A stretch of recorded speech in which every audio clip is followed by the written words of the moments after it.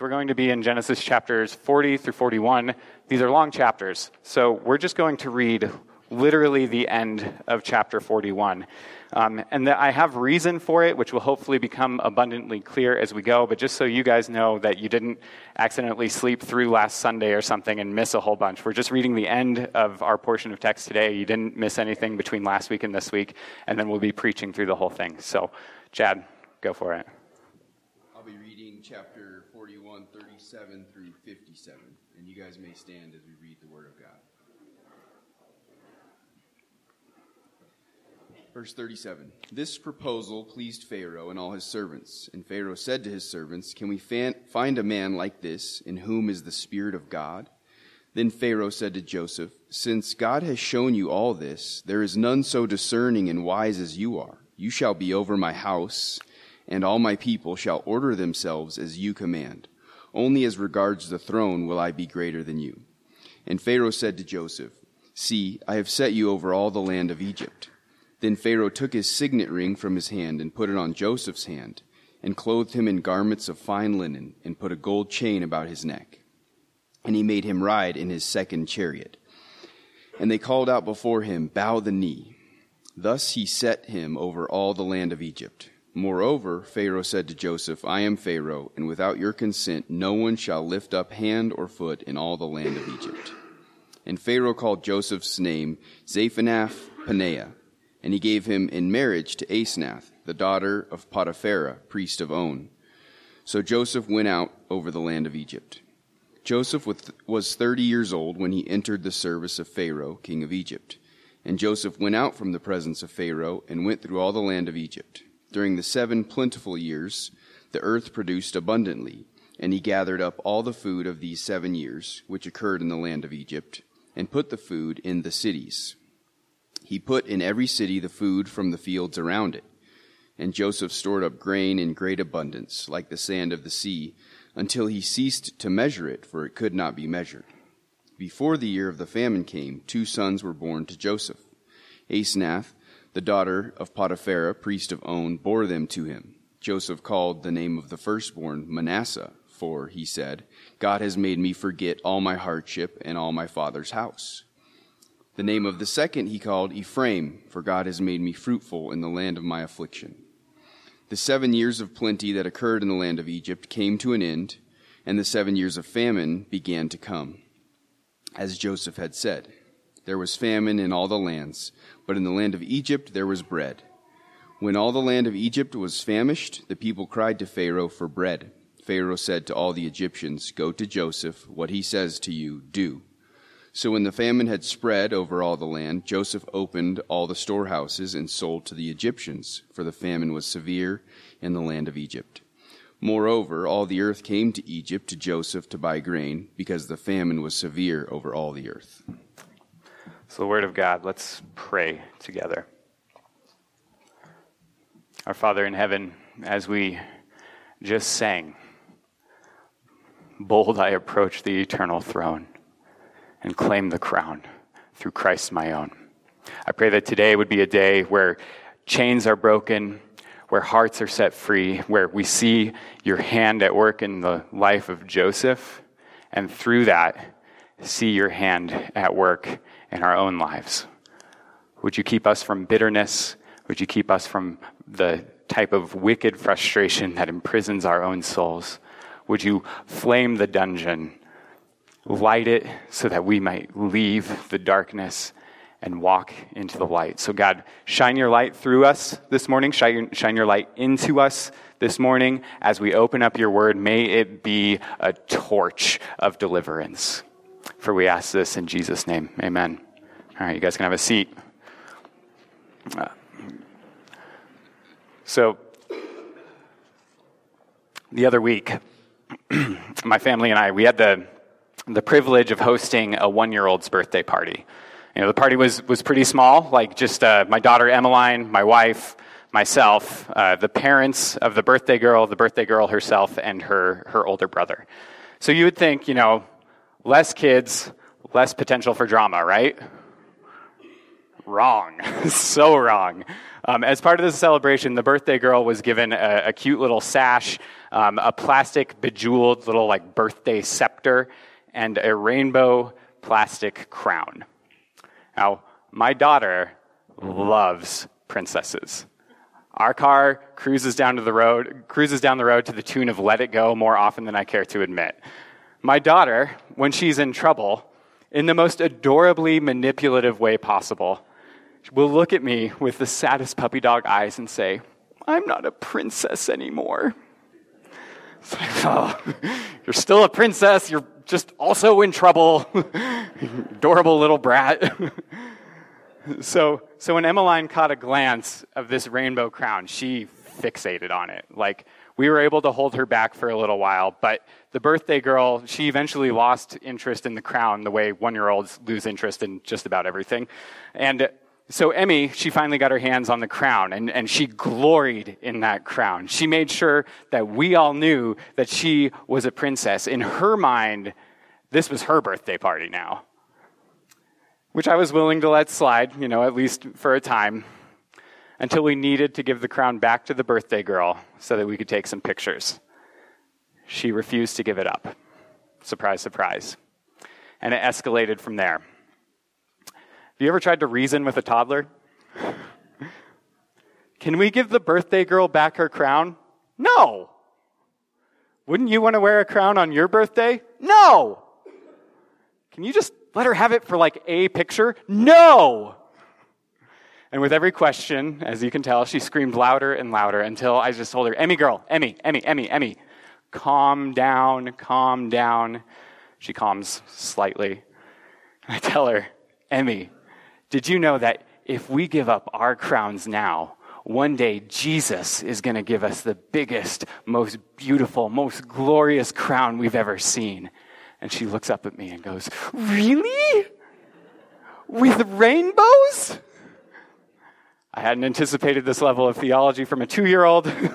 So as she stared up at me expectantly, I went through my memory and thought, I'm pretty sure somewhere in the book of Revelation, rainbows are mentioned. So I turned to her and said, as a theologically sound pastor and responsible parent, sure, whatever, let's go get some cake. So she gave back the crown. Losing a crown in order to gain a crown. Losing your life so that you can find it. These are big biblical themes. Give and you will receive. Lose and you will gain. And it all sounds very noble and righteous in the abstract, right? But what happens though if you're not giving up your life, but your life is being taken from you? What do you do when your crown is being stripped from you? What happens when, apart from your own decisions, apart from your own plans, you're stripped of all your comforts, your livelihood, your family, your status, your very identity? In some ways, the idea of giving up a crown is much easier than the idea of having one taken from you. And so with that in mind, let's refresh where we are in the book of Genesis. In a very real way, the whole world was going to hell in a handbasket until God stepped into the pages of Genesis chapter 11 and told an old man and his barren wife, I am going to save the world through your family. So that man had a son who had a son who had 12 sons. And largely speaking, as we've been going through the book of Genesis, you guys are aware of this, they're all screw-ups, right? To be fair, to be totally honest, they seem to be faithful when it counted the most. They're able to pull it together just in the nick of time. But between Abraham, Isaac, and Jacob, there's enough questionable behavior for anyone to justifiably look up at God and say, really? These guys? That's your plan? And you'd be justified in thinking that way until you get to this fourth generation, where among these 12 sons of Jacob, you finally have a guy who has his head screwed on straight. Joseph was the favorite son of his father Jacob. And if it bothers you to know that Jacob had a favorite son, just know that it should. Oftentimes the stuff that bothers us in the Bible is there intentionally so. So anyway, if you are a parent and wondering, how can I really get my kids to just resent each other? One way to do that is to choose a favorite and make sure everybody else knows it. Like maybe give them a colorful coat or something like that. That ought to do the trick. So Joseph, as if to dig his pit a little deeper, he had a little bit of a big mouth. He was a dreamer of dreams and a seer of visions. Now, pay attention to this part because it was two dreams in particular in which he saw his whole family, all his brothers, mom and dad included, bowed down to him. Now, no one responded to these dreams particularly well, least of all his brothers. And since his brothers were already resentful of him, the dreams were just a bridge too far. And so when they found opportunity, they ambushed him. After originally intending to kill him, one of the brothers de-escalated the situation slightly, and they're like, all right, well, we'll just sell him into slavery instead, I guess. They repented, kind of. And then they told their dad that he's like eaten by a bear or something. Like, I don't know, eaten by an animal. So Joseph goes into a foreign land as a slave. And as we learned last week, he's a pretty decent slave. He's actually such a good slave. He serves so well that he becomes the master of his master Potiphar's house. And that's great until Potiphar's wife sees this Hebrew hunk, as Aaron mentioned last week, and tries to seduce him over and over again. And failing that, she ends up falsely accusing him of rape. At this point, a silenced Joseph is thrown into prison, where he again serves in such a way that you could say he becomes the master of the prison. And that's where we are today. If you couldn't tell already, I'm kind of taking a different approach to this sermon than I typically do. There are no points today. This is a pointless sermon. But here's the thing. God could have made the Bible a lot shorter for us by just giving us a list of facts about what he's like and what he expects from us instead of a divinely inspired book. We would have a divinely inspired PowerPoint, and God would say, good luck to all of you, get on with your life. But that's not the sort of God that God is. Because God is a good author. He's not merely telling us what he is like. He's not telling us what he's like. He is showing us. He is showing and not telling. And not only is he doing that in the Bible, but he is doing that in your life right now. And I hope you see that by the end of today. Because he's doing it in Joseph's life, as we'll see. So instead of points, we're just going to spend our time walking through this story about God's providential, loving, tender care of his son, Joseph. And if you want to keep an eye out for anything in particular, I just look for these themes. I'm not going to even highlight them. You'll see them if you're reading with a discerning eye. Observe how Joseph walked in wisdom, avoided bitterness, kept the faith, and sought glory. And so we pick up with Joseph running the prison in Genesis chapter 40, verse 1, where it says this. Sometime after this, the cupbearer of the king of Egypt and his baker committed an offense against their lord, the king of Egypt. And Pharaoh was angry with his two officers, the chief cupbearer and the chief baker, and he put them in custody in the house of the captain of the guard, in the prison where Joseph was confined. The captain of the guard appointed Joseph to be with them, and he attended to them. They continued for some time in his custody. So why are these royal officials being put into prison?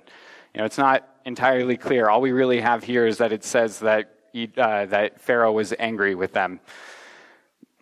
So what's the point? What could be going on, I guess? What are some of the possibilities? Well, first off, Egypt didn't have articles of impeachment. So if you had a ruler that you didn't like, a really effective way to get rid of him was to kill him. Okay, so, and presumably an effective way to do that would be to infiltrate his inner circle and get them on your side, and then, maybe poison him or something like that. Use his closest confidants to kind of corrupt the system there. So the chief cupbearer, it's a pretty good job. Pretty good job. Your job is literally, you're in charge of making sure that the king's wine is good. How do you do that? You sit around and drink wine all day. You just taste it, you sip it. That's all you do. Now, however, there is a drawback because, you're also there to make sure the wine isn't poisoned. So, I'm not sure if that enhances or detracts from the wine drinking experience. But regardless, it's probably better than most jobs in ancient Egypt. I think we can all agree on that. Similar with the baker. Ancient Egyptian texts indicate that they had developed 38 different types of pastries and 50 different varieties of bread. Egypt was very much not gluten-free and was kind of like the Panera of the ancient world. Now, like I said, it's unclear why these guys were jailed. Did Pharaoh suspect treason? Maybe. Was Pharaoh just being petty? Possibly. Pharaoh could have been a lot more like me when I go to Panera, which, okay, don't get me wrong. I think the food at Panera is delicious. It's just every time I leave, I think to myself, man, I could have stayed hungry for a lot less money than this. But the idea here is that there is political turmoil in Pharaoh's household. Pharaoh is jailing his own staff. So what's the point of that, though? Amidst the political turmoil, amidst the personal tragedies affecting both the cupbearer and the baker, amidst the vocational arrangement in the prison, the invisible hand of God is at work. Now, is there something that we can walk away with from that in the year 2019? Is it worth remembering that the invisible hand of God is at work in the midst of political turmoil?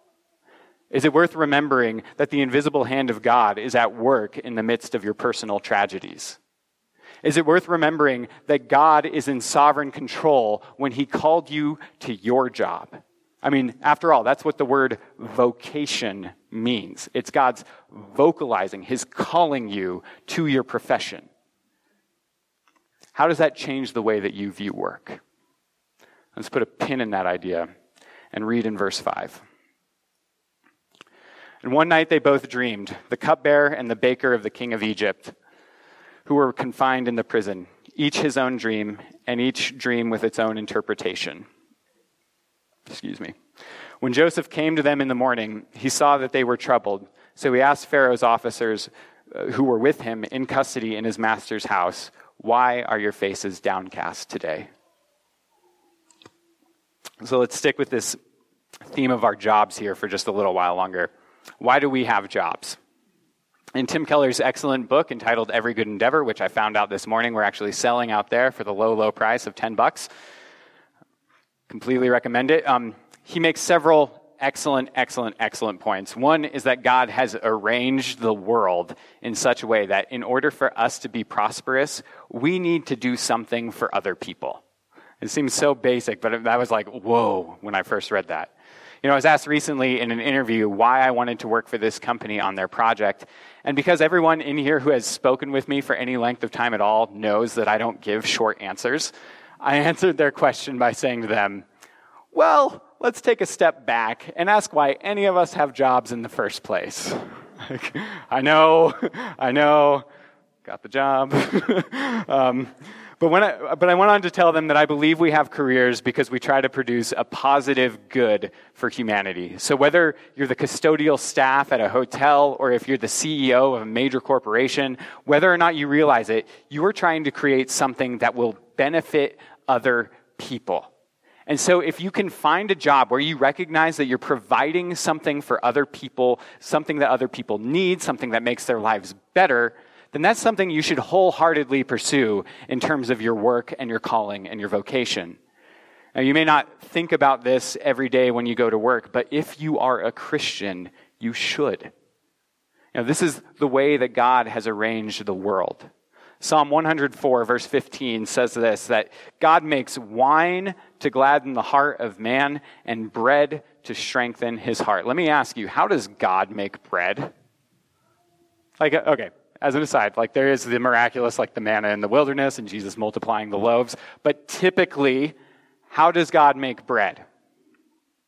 Well, he uses the farmers to grow the grain, and then he uses the miller to mill the flour, and then he uses the supply chain to get that flour to its destination, and then he uses the baker to combine all the ingredients and bake them, and he uses another supply chain to get those breads to all the stores, where he uses the staff at the store to stock the shelves, to man the desks, and sell it to the hardworking father or mother so that they can feed their family. That's how God makes bread. And so this is an intensely tangible way that we can love our neighbors. God loves the world through our hands, even if we don't realize that he's doing it. But as Christians, we should recognize that this is at the foundation of our job. And so if you can't find a way that your job in particular provides benefit to other people, like honestly, like start maybe thinking about getting a new one. Or come talk to me, because sometimes, we'll have these jobs that feel dead end and silly and pointless, and you just need an outside perspective to remind you, like, no, you're serving and loving other people through whatever it is that you do. So do it with excellence. So Joseph, he kind of intuitively understands this idea of vocation.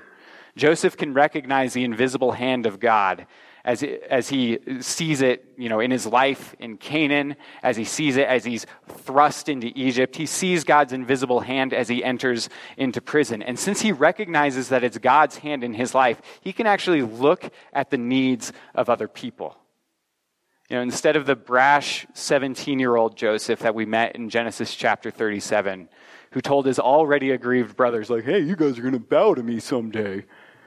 He enters the prison, and he notices the faces of these prisoners are troubled. And so with genuine selflessness, he approaches them and asks, what's the matter? Verse 8, they said to him, we have had dreams, and there is no one to interpret them. They tell him that they had, all right, how many prisoners are there? Class, everyone paying attention? How many prisoners? 2, yeah. How many dreams then? 1 dream per prisoner equals 2 dreams. Thank you, well done. Gosh, you guys are really good. All right, real quick. This is kind of an aside, but we here at The Crossing, we still believe that God does communicate to people through dreams. Now, I personally haven't seen this much in my own life, but my best man, Shevis, who used to be part of The Crossing until he moved away, he was a big believer in this. So from time to time, I'd just test it and be like, I'd go tell him a dream, and he'd listen and interpret, and I'd listen to him back and be like, nah, I don't think that's it. So, however, in spite of that, if any of you are paying attention at all to what's going on in the Middle East, particularly in the parts of the Middle East where Christianity is illegal, where there are no churches, where there is no gospel witness, there are Muslims in that part of the world that are coming to Christ by the hundreds, if not the thousands, because Jesus keeps coming to them again and again and again in dreams and visions, and he's calling a people to himself through this avenue. Like this is sometimes people, I've read testimonies of people for like 3 years straight had a dream where Jesus came to them and said, I am the way, the truth, and the life. No one comes to the Father except through me. So we still believe this happens. Job chapter 33 verse 15 states, in a dream, in a vision of the night, while they slumber in their beds, then he opens the ears of men and terrifies them with warnings, that he may turn man aside from his deed and keep his soul from the pit.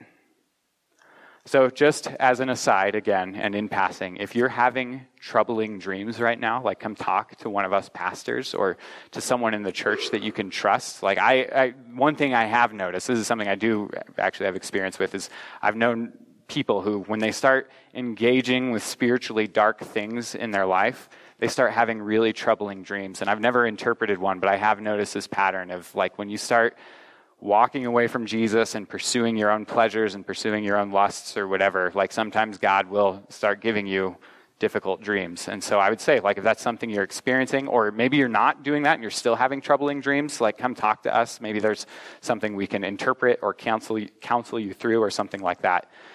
So the cupbearer goes ahead and tells him about his dream. Just to summarize here briefly, the dream is he has a vine, and on that vine are 3 branches that come off that vine, and at the end of those branches are clusters of grape, and so he sees at the end of his hand, he has the king's cup, takes the grapes, squeezes them into the cup, and then he puts the cup back in Pharaoh's hand.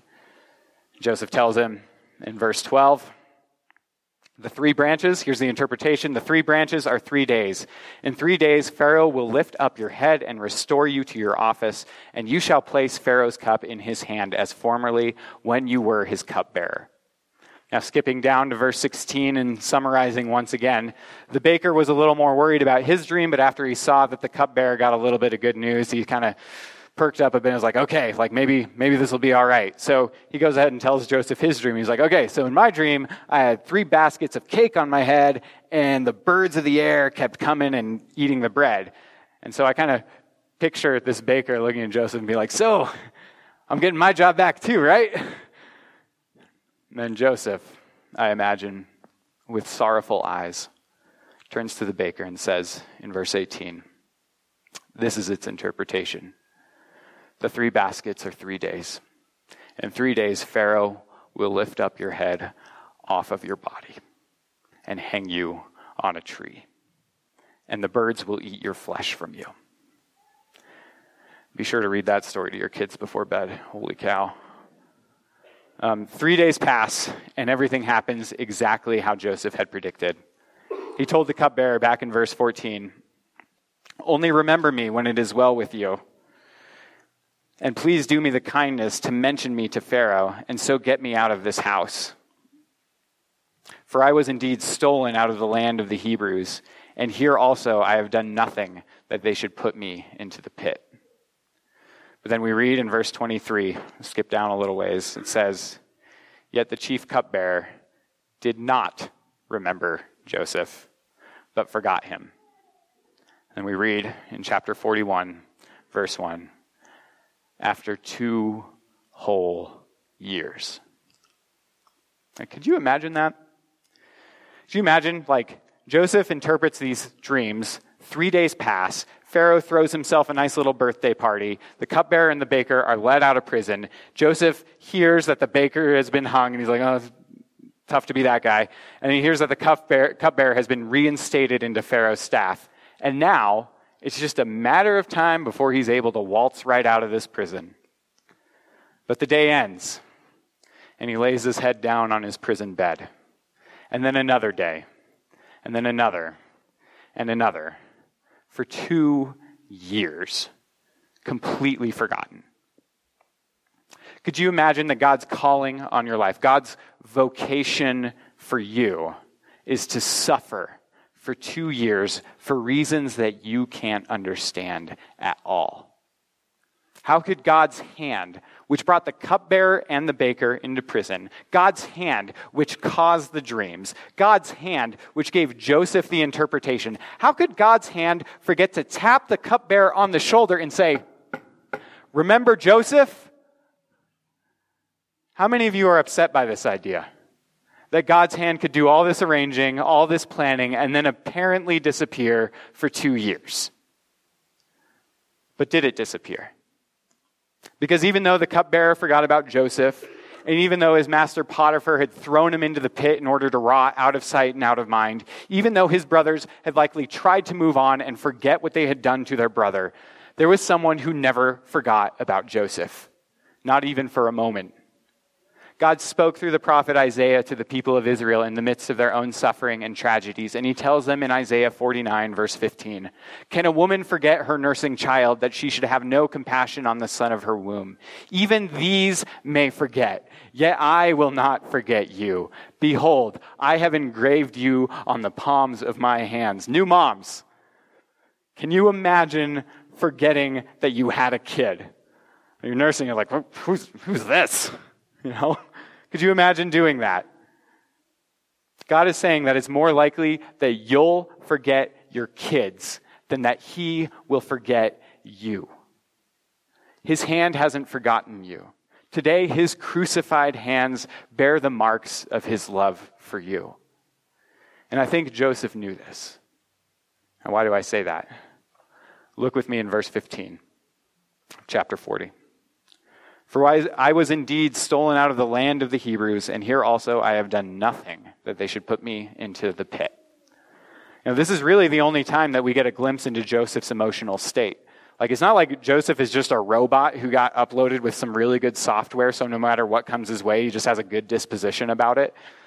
Joseph hurt. He felt the sting of injustice. He felt the pain of neglect. He felt the sorrow of unjust suffering. He felt it more than I would wager anyone in this room has actually felt it. And so why do I point at this verse? Why do I point at verse 15 and say that I know that Joseph knew that God had him? I say this because the author doesn't even give us a hint of bitterness in Joseph's tone. Have you ever noticed that bitterness tends to remember details? So you get in an argument with your husband about, something. But then that argument quickly turns into everything from the last 5 years. You guys can chuckle because you know it happens. You still remember all the ways that your boss messed up your plans for your career. You can remember the suit he was wearing when he put you on a different project. You remember the exact tone in your mother's voice when she said those words to you. Bitterness holds on to details with a death grip. Sometimes bitterness holds on to things that didn't even happen. You just think of all the things that someone didn't do for you. We feel guilt when we have done something wrong, but we feel bitterness when someone else has done something that's wrong to us. And so we attempt to put people into a prison in our own heart from which there is no escape. But just as Aaron mentioned last week, our bitterness ends up being a prison more for ourselves than it ends up being for anybody else. And so we see Joseph, we see Joseph, a prisoner physically. But when you see the way that he faithfully operates in whatever situation that he's in, you see a man who is profoundly free from bitterness. We look at Joseph's description in verse 15. He doesn't mention his brothers. He doesn't mention how his dad's favoritism screwed up all the kids. He doesn't mention Potiphar or Potiphar's wife. He doesn't mention anyone who's wronged him. And this is the thing for me, is like he doesn't even mention like, oh, I can't believe God would let me would allow this to happen to me. Like he doesn't mention details. He simply acknowledges the fact that he's suffering unjustly and it would be nice to not be in prison anymore. A proposition I think we can all get behind. And so let me just take you briefly to another biblical story. At the beginning of the book of Ruth, in Ruth chapter 1, we're introduced to a woman named Naomi. Her name, Naomi, in Hebrew means pleasant or sweet. Now, her family had left the promised land during a time of famine, and they went into the land of the Moabites. And while they were there, her husband died and her 2 sons died. So she was left a bereaved widow.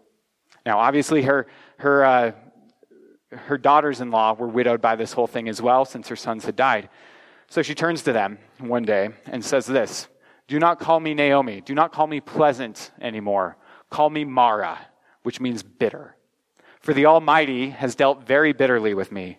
I went away full, and the Lord has brought me back empty. Why call me Naomi when the Lord has testified against me, and the Almighty has brought calamity upon me?" Question for you guys. Who does Naomi hold accountable for her bitterness? It's God, right? Like 5 times in 3 verses, she blames God for her circumstances. And I would be willing to bet that there are more than a few of us in here who have that same heart disposition. And it's poison. It is poison to your soul. So here's the picture I want to leave you guys with. I'm going to get some audience participation here. Can you guys make a face? Make the face you make when you put something bitter in your mouth. Let's try it. No one's, yeah, all right, thank you. Yeah, okay, so in my mind, it's like your face kind of sucks in on itself, like, you know? Now, I want you to just take this as a metaphor for what bitterness does to us spiritually. Like bitterness pulls us so far into ourselves. And so not only are we aggrieved, we're like the most aggrieved person that we know. If someone has something bad happening, it's like, well, let me tell you about the thing that I got going on with me, you know. So why do I dwell here? Well, for one, I would say, and I honestly feel like I might be lowballing it, but I'm hedging my bets here, probably 80%, give or take, of the pastoral issues that I've been involved with in my short career here as a non-paid, non-vocational pastor, it almost, like I would say 80%, easily 80% boils down to bitterness. So this is a real problem. My daughter says that all the time. This is a real problem, Dad. And so Aaron, I trust, will speak at length next week about the role of forgiveness in our relationships and the way that that can cause healing from bitterness when we see the story of how Joseph is reunited to his brothers. But this week, here's the thing I want to leave you with. When you see that your life circumstances, when you see that they're arranged by the loving, tender, caring hands of God, when you see that it might be God's vocation for you to enter into a season of suffering and to endure it, it gives you this incredible inner strength that allows you to confront life's difficulties without bitterness. So, you're in a difficult season in your marriage. Question, what is God's calling for you right now? What is God's vocation for you during this season? What if he's trying to draw something out of you in order to sanctify you and sharpen you and make you better through this whole process? What if he's trying to make you the sort of spouse that your spouse needs for their own spiritual growth? So you don't enjoy your job. You're underpaid and underappreciated. Could it be that your vocation within your vocation is to learn patience and to learn how to work as though you're working for Jesus, even if your job feels unrewarding, and still be a blessing and a benefit to your bosses, to your coworkers, to your clients? Could that be what God is calling you to do right now? Or you have a friend who severely wronged you, or a family member. Maybe your vocation right now is to so drink in the love and the mercy and the grace and forgiveness of Jesus, to just drink it in such a way that you can operate now with grace and mercy and love toward this friend. Now just imagine here, God has given you a role. He's given you a vocation. He's given you a part to play. He has called you into his grand story. What kind of character are you going to be? Will you turn in on yourself and in on your own story and miss the bigger story that he's trying to tell the world about himself and about his son? Or will you, like Joseph, see that he has given you a part so that you can be caught up in the beauty of his art? Because when it comes down to it, Joseph's vocation, his calling from God to be a slave and then a prisoner, was part of a bigger story. God's story for Joseph, just like his story for you and me, is all designed to prepare us for glory. And so we see how everything comes to a head in chapter 41. Let's read together.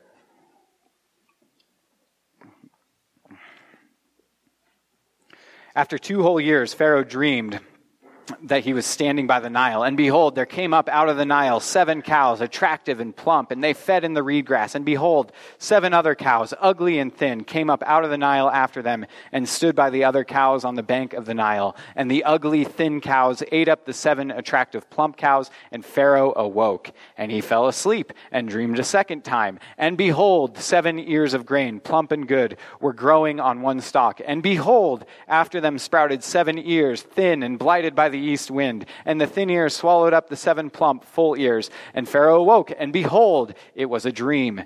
So in the morning his spirit was troubled, and he sent and called for all the magicians of Egypt and all its wise men. Pharaoh told them his dreams, but there was none who could interpret them to Pharaoh. Verse 9, then the chief cupbearer said to Pharaoh, I remember my offenses today, when Pharaoh was angry with his servants. Let's not dwell on it, Pharaoh. And put me and the chief baker in custody in the house of the captain of the guard. We dreamed on the same night, he and I, each having a dream with its own interpretation. A young Hebrew was there with us, a servant of the captain of the guard. When we told him, he interpreted our dreams to us, giving an interpretation to each man according to his dream. And as he interpreted to us, so it came about. I was restored to my office, and the baker was hanged. Then Pharaoh sent and called Joseph, and they quickly brought him up out of the pit. And when he had shaved himself and changed his clothes, he came in before Pharaoh. And Pharaoh said to Joseph, Pharaoh just goes ahead and tells him his dreams. We'll summarize it with that, as it reiterates the dreams like 3 times. So Joseph comes before Pharaoh. Pharaoh tells him his dreams. How many dreams did Pharaoh have? 2. Good job. Joseph was forgotten for 2 years. So what did he do with it? He stayed faithful to his calling in the jail. And when his time came, in an instant, in the twinkling of an eye, he was pulled out of darkness and into light. He was taken out of his prison clothes and dressed in order to stand before a king. He was ready for what was coming. God had been preparing him the whole time. And so we should take a moment here to just recognize the theological smack talk that the book of Genesis is laying down on the Egyptians, because Pharaoh is supposed to be like this demigod of sorts who is sovereign over the life, the harvest, the Nile, all these things that were vital to the life of the Egyptian culture. And he has a dream of these cows in the Nile, and there is nothing he can do about it. Like Genesis is just, it's underhanded, but it is so good. It is so good. So neither he nor any of the, religious professionals working on the government's dime are able to figure out any of this. And so they get this slave, this Hebrew slave, a servant of the Most High God. He's brought up out of the pit in order to interpret for them. And just look at how subtly and respectfully, yet unapologetically, Joseph proclaims the preeminence of Yahweh in the public square. In verse 16, he states, "It is not me. God will give Pharaoh a favorable answer." Joseph is brought up out of the pit where he had been entrusting God for these last 2 years, and he entrusts himself to God once more. Now let's just acknowledge for a second, like a lot of us, a lot of people in our culture are uncomfortable with the idea of God in the public square. I think most of our coworkers are a little weirded out when God comes into our conversations. And honestly, I think a lot of us are sort of weirded out by it. Now, I can just say for me, I know that the times where I've sat across from a coworker, whether it's over a meal or over a drink or whatever, over a coffee, something like that, the times when I have brought God into those conversations and it's gone well, it's because I have been walking in dependence on God. And it flows out of me. It's not forced. It's not awkward. It's just like, this is who I am. I know who I am in Christ. And so I'm just going to talk to you out of my reality right now because you need this, you know? And that's usually when it goes well. It goes poorly when I start thinking like, well, shoot, like I'm a pastor and they kind of know I'm a pastor, so maybe I should say something spiritual and maybe it'll make a really nice sermon illustration one day. Like, those are the times it doesn't go very well. So might I humbly suggest to you this, like, just walk with God. Walk with God like Joseph walked with God and see what sort of conversations he brings about because of that. Because just like how I know who I am in Christ, Joseph knew who he was in relationship to God. And so he enters into this conversation in a completely genuine way, and he is heard. In verses 17 through 24, Pharaoh tells him about the dreams of the good cows and the bad cows and the good grain and the bad grain. And Joseph listens intently and closely, just as he did with the prisoners. In verses 25 through 32, Joseph interprets the dreams and tells him that the two dreams are actually one. The good cows and the good grains symbolize 7 good years of plenty. The harvest will be plentiful for 7 whole years. The 7 bad cows, ugly and skinny, the 7 bad grains blighted by the east wind, are 7 years of famine that will occur immediately afterwards. And the famine will be so severe that they will forget the abundance of the times of plenty. And Joseph tells them in verse 32, the doubling of Pharaoh's dream means that the thing is fixed by God, and God will shortly bring it about. And then Joseph does something really amazing.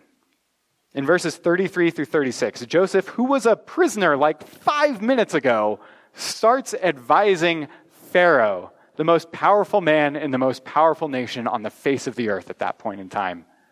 In verse 33, Joseph tells Pharaoh that he needs a wise and discerning man who can oversee the years of plenty in order to prepare for the years of famine. And as we read at the beginning of our time here today, Pharaoh chose the wisest man in all of Egypt to oversee the rule, and that man was Joseph. So 3 thoughts here to close our time. This is the closest thing you'll get to points today. On wisdom, on glory, and on Jesus. So first off, on wisdom. Let me pause here to acknowledge this. There is a fear that I and the other pastors have had about this story about Joseph where it just becomes a moralizing sermon here. And so I have had this, reading this story, there's this knee-jerk response to read Joseph's life and be like, oh, I just need to trust God the way that Joseph trusted God. Oh, I just need to be content in whatever circumstance I'm in, like Joseph was content in every circumstance he was in. Oh, I just need to be successful at everything I do, just like Joseph was successful at everything he does. Is that the point of this story? Is that why this is in the Bible? So you can look to Joseph and see how much better he is than you. Is that what God is trying to point out? What is this story trying to say? For the reader of the book of Genesis, ever since Adam rebelled against God, we are left searching for someone who can break the curse that he introduced into this world. As the story goes, Adam, what happened is he grasped for power before he was ready for it. He took from the tree of the knowledge of good and evil, of Tob and Ra, as it's stated in the Hebrew. That'll be important soon. And Adam said, I am going to define good and evil for myself. And if there is a better way to describe the problem with what's wrong with all of humanity and what's wrong with the many decisions we make in our own lives than that we determine good and evil for ourselves, I have yet to hear it. This is at the foundation of everything that's wrong. And so from Adam on, we see that humanity is determining good and bad for themselves. They sow the wind and they reap the whirlwind. And then we meet a man, finally.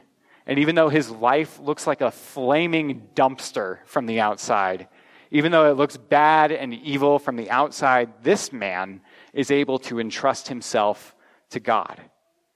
Proverbs 9:10 tells us that the fear of the Lord is the beginning of wisdom. Thank you. It's the beginning of wisdom.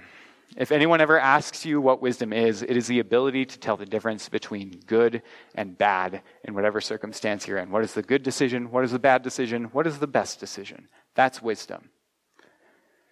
Joseph is really the wisest man that we've met in this whole book up to this point. When Pharaoh is describing the cows, he's describing them, as our English translations have, as good cows and ugly cows. The Hebrew words here are tob cows and raw cows. Because God has taken Joseph under his wing, because he's been using these years to train and sharpen him, Joseph sees tob and raw, and he knows exactly how to approach them, because God has been his teacher. Like a father with his son, God has been preparing Joseph for the crown. And so God uses his wisest servant to save the known world. Okay, second thought here on glory. What allowed Joseph to persevere during his times of suffering? It was a vision of glory. Again, how many dreams did Pharaoh have? 2. How many dreams did the prisoners have? 2. How many dreams did Joseph have? 2. Good job. There's a reason we started our time today reading the end of the story, because the end of the story informs all the other parts of the story. Have you ever gotten to the end of a book or an end of a movie where it's such a surprise, you're like, oh my goodness, I need to go back and reread it, or I need to go back and rewatch it, and all of a sudden you see throughout the whole movie how the director or the author or whoever was setting you up the whole time for the ending that he was preparing. Joseph had 2 dreams where God revealed that one day he would be seated in glory. And remember what Joseph said to Pharaoh. The doubling of Pharaoh's dream means that the thing is fixed by God. How often did that comfort him in his nights in the prison? Joseph had 2 visions of glory, and so he knew that when he was thrown into slavery, when he was thrown into prison, he knew in all of his dire circumstances that God was somehow and in some way moving him toward glory. And so we sit here today with something in our hands far more certain than any dream. God's message in Scripture to us is a message of hope in the midst of our trials. We know the end of the story. There will be a day when the glory of God comes back to dwell with his people here on earth, where we will be rulers and heirs with Christ. That is the end of our story. How does that inform your today? There's too many passages to go through at this point. But let me just read a few of them. 2 Corinthians 4:17. For this light, momentary affliction is preparing for us an eternal weight of glory beyond all comparison. Romans 8:18. For I consider that the sufferings of this present time are not worth comparing with the glory that is going to be revealed. 1 Peter 5:10. And after you have suffered a little while, the God of all grace, who has called you to his eternal glory in Christ, will himself restore, confirm, strengthen, and establish you. And Psalm chapter 30, verse 5, for his anger is but for a moment, but his favor is for a lifetime. Weeping may tarry for the night, but joy comes in the morning. My prayer is that this vision of glory sustains you through your suffering, your trials, and your difficulties right now. And third and final thought. We've been waiting for someone to come around who will undo Adam's mess, right? For anyone who's reading the book of Genesis with a discerning eye, we've all been waiting for a second Adam. Is Joseph it? Because let me spoil this for you. A very powerful Egypt is going to use Joseph's wisdom in order to extort its own people. And a couple hundred years after this, another Pharaoh is going to come and take the descendants of Joseph and all of his brothers and throw them into slavery. So Joseph, for all the good that he's able to do, he still doesn't save the world, at least not in the way that the world needs saving. The world needs more than bread.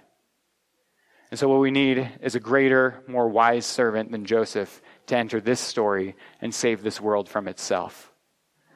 And so, as we do every Sunday, we turn our eyes away from ourselves, we look outside of our own little bitter story and put our eyes past Joseph and onto Jesus. Jesus has always been a king, but he gave up his crown in order to come down here and dwell with us. He was falsely accused, he was imprisoned, he was beaten, and eventually he was nailed to a Roman cross. Jesus took all this mess, all the lies, the murder, the anger, the bitterness, the self-seeking, the hatred, the malice, the envy, all the mess of this world, and he put it to death in his body. And he forgives you for participating in any of that. His blood cleanses you from all of it.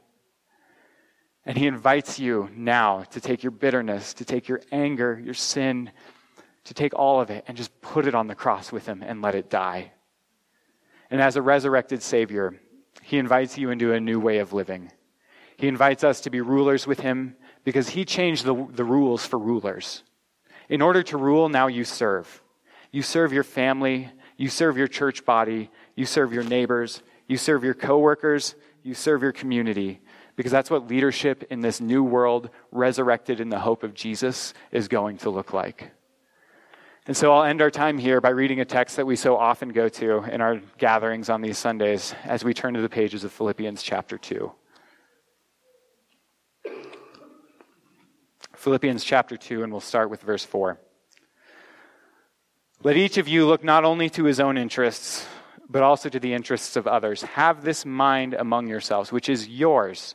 It is yours. This mind is yours in Christ Jesus, who, though he was in the form of God, did not count equality with God a thing to be grasped, a thing to be held on to, a thing to be held onto with a death grip. But he made himself nothing, taking the form of a servant and being born in the likeness of man. And being found in human form, he humbled himself by becoming obedient to the point of death, even death on a cross. He became the lowest of the low. Therefore, God has highly exalted him and bestowed on him the name that is above every name, so that at the name of Jesus every knee should bow in heaven and on earth and under the earth, and every tongue confess that Jesus Christ is Lord, to the glory of God the Father, because Jesus knows exactly what it's like to lose a crown in order to gain one. And so will you join yourself to this story? Will you follow Jesus? Will you see his ways? Will you see the way that his hand has been directing your steps to this moment right now, so that you can walk with him for the rest of your life as a new creature in him? Let's pray. Father in heaven, I'm grateful for this time this morning.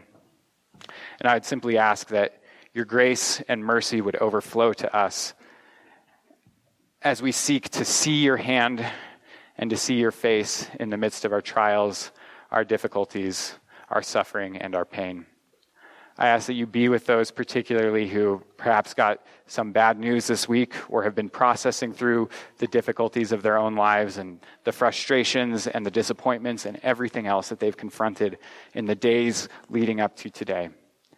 I pray that you grant us faithfulness, loyalty, and love for Jesus that will sustain us through all of our difficulties, through all of our pain, through all of our hardship, so that we might not look like Joseph, but look like Jesus and shine his light into this world, a light that is so needed in a world covered with so much darkness and pain and despair. May the hope of Jesus flow out of us as it flowed out of Joseph, and as we hope to see it transform the lives of many in our city, in our state, and in our world. Be with us, I pray. Be with those particularly who this message was particularly hard for. Help them to let go of bitterness, to let go of the pain, to let go of the details, to thrust themselves on your mercy, and to experience the healing that comes in the name of Jesus. And it's in his name we pray. Amen.